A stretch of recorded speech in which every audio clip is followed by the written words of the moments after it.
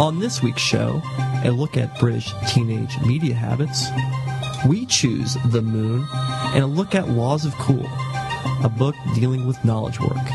On this episode for July 14, 2009, this is Cyber Meets Pilot Episode 2, Laws for Being a Lunar Cool Teenager.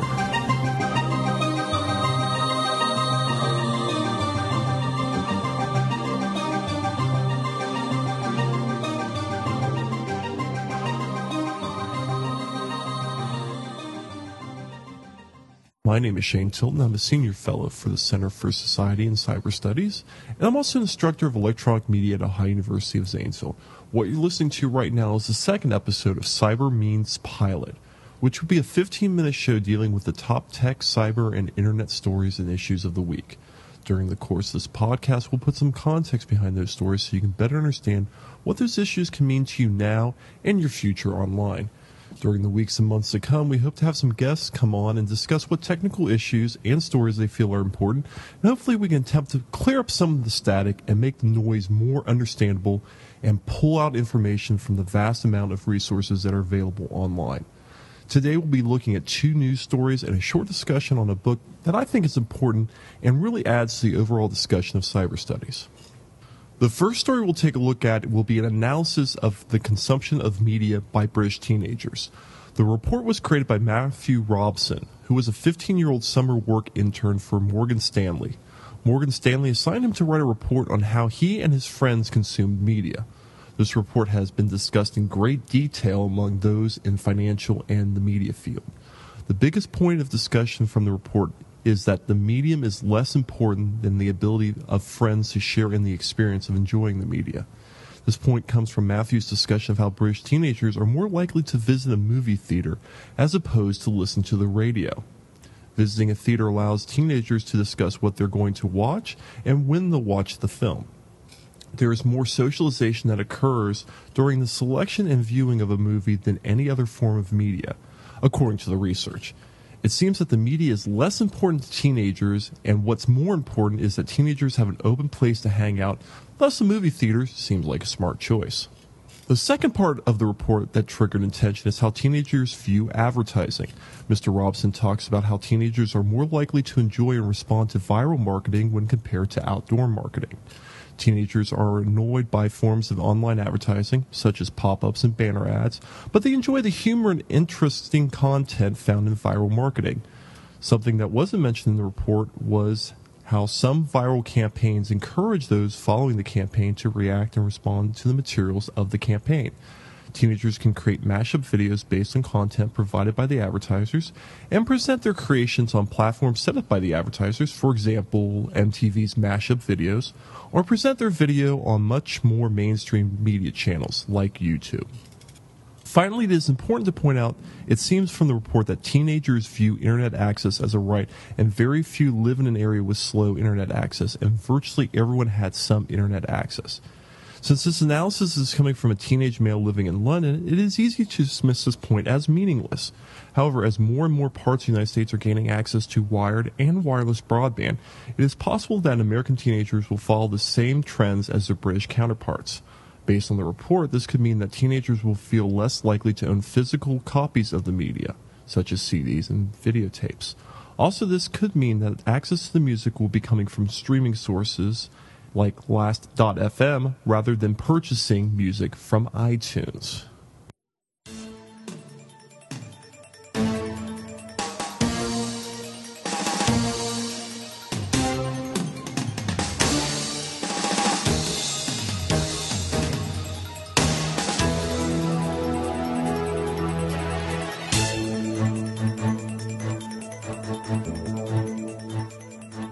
Our second story reminds me why I used to follow NASA with great interest. I remember being a child and watching every space shuttle launch I could, spending night after night looking at the stars and begging my parents for a toy planetarium set for my room so I could shine the stars on my wall. There were several reasons that space lost interest to me, but NASA, with the help of the John F. Kennedy Presidential Library and Museum, is trying to rekindle interest of hundreds upon thousands in the space program with their website, WeChooseTheMoon.org. The website, along with other supporting forms of media, is trying to recapture the excitement around the Apollo 11 moon launch that occurred almost 40 years ago this week. The site shows now the pre-launch countdown and a picture of the rocket on a launch pad. The simulation of a Saturn V rocket is shown with the real-life pictures of the spacecraft. The experience is designed to be a real-life interactive recreation of the mission conducted by Neil Armstrong, Buzz Aldrin, and Michael Collins to be the first humans on the moon. The project uses a combination of the main website, which has a series of flash interactive multimedia presentations designed to simulate most aspects of the moon launch. And there are other forms of social media. For example, there are Twitter updates discussing the progress of the countdown and the launch, and programs incorporated into the website like the countdown widget that users can download on their desktops. And this really helps the user feel like they were experiencing the moon launch live in 1969. However, this experience will be hyper-real as users of the sites will have access to materials that were not available to the general public in 1969. The website may be a simple way for those too young to remember the moon landing for them to experience it with the media tools of today, while allowing those old enough to remember the moon launch to experience a form of nostalgia, allowing them to remember a different time with the technology of now. However, it is important to note how this moon launch allows audiences to receive information in a wider variety of forms, as opposed to the limitation of information that was present during the original moon launch. In 1969, people depended on mass media sources to get their information. A person only had either television, radio, or a printed copy to tell them how the astronauts were doing in space.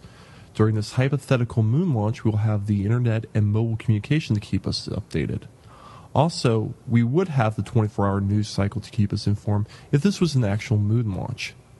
A simple reliving of this amazing feat that was performed 40 years ago, there may also come a renewed focus of exploring the cosmos during a time where NASA and other key agencies are struggling with their own financial futures.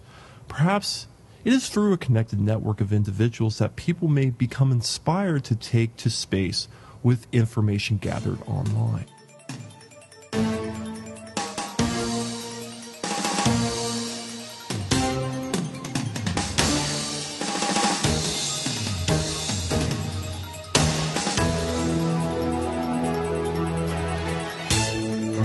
Finally, we plan on time and time looking at books, television shows, movies, and other forms of media that do influence or should influence how we look at society, media, and the internet. Today we'll look at Alan Liu's book, The Laws of Cool, Knowledge Work, and the Culture of Information.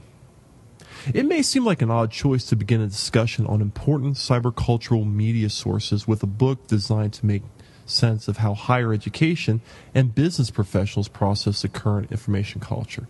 But it seems right when you look at the material and the information posted in the book.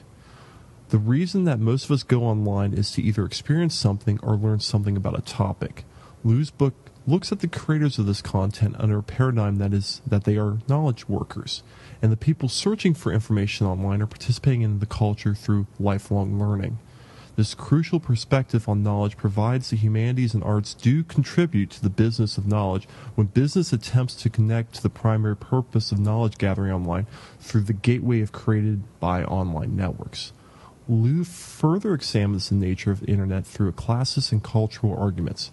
Businesses will survive if they understand their own identity, how this identity could be understood by those in the cultures they wish to do business in, and how different positions within a business attempt to connect to the larger corporate culture.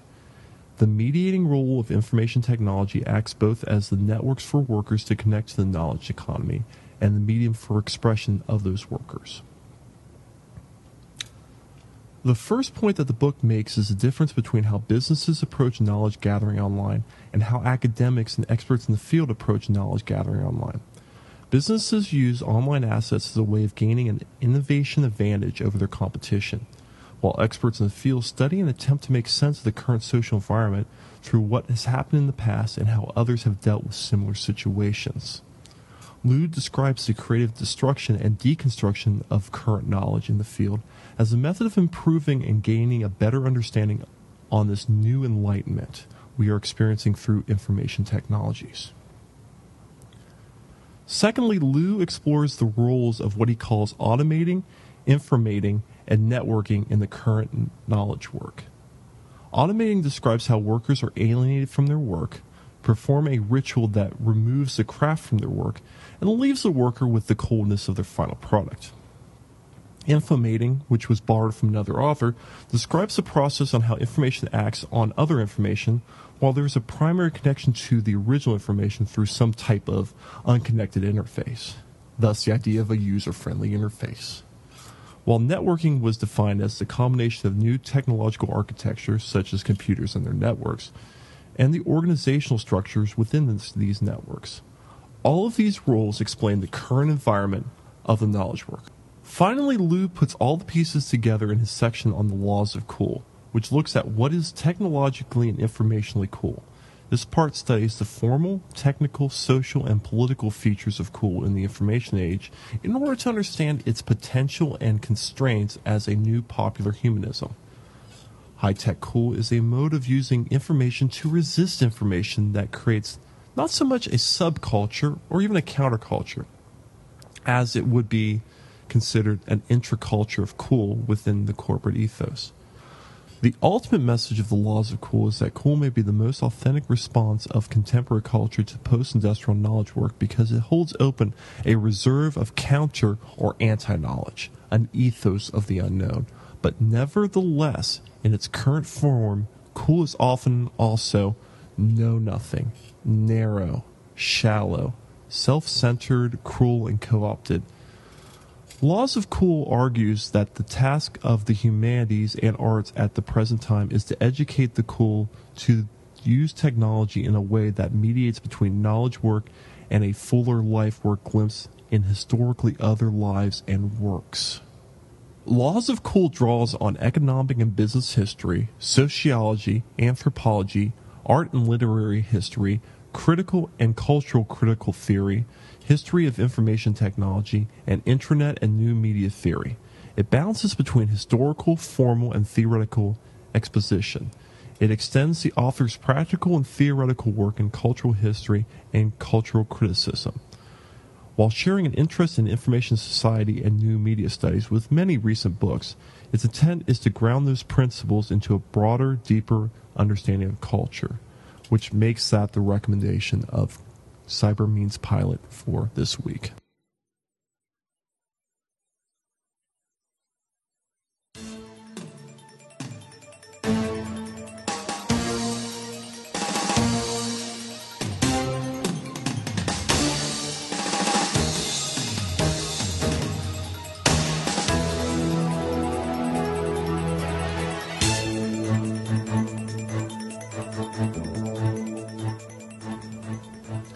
All right, finale. In 3, 2, 1. We hope that you've enjoyed the second edition of Cyber Means Pilot. Check us out on iTunes by searching for Cyber Means Pilot. Check out our website, www.cyberstudies.org. I've been your host, Shane Tilton, and I'm telling you,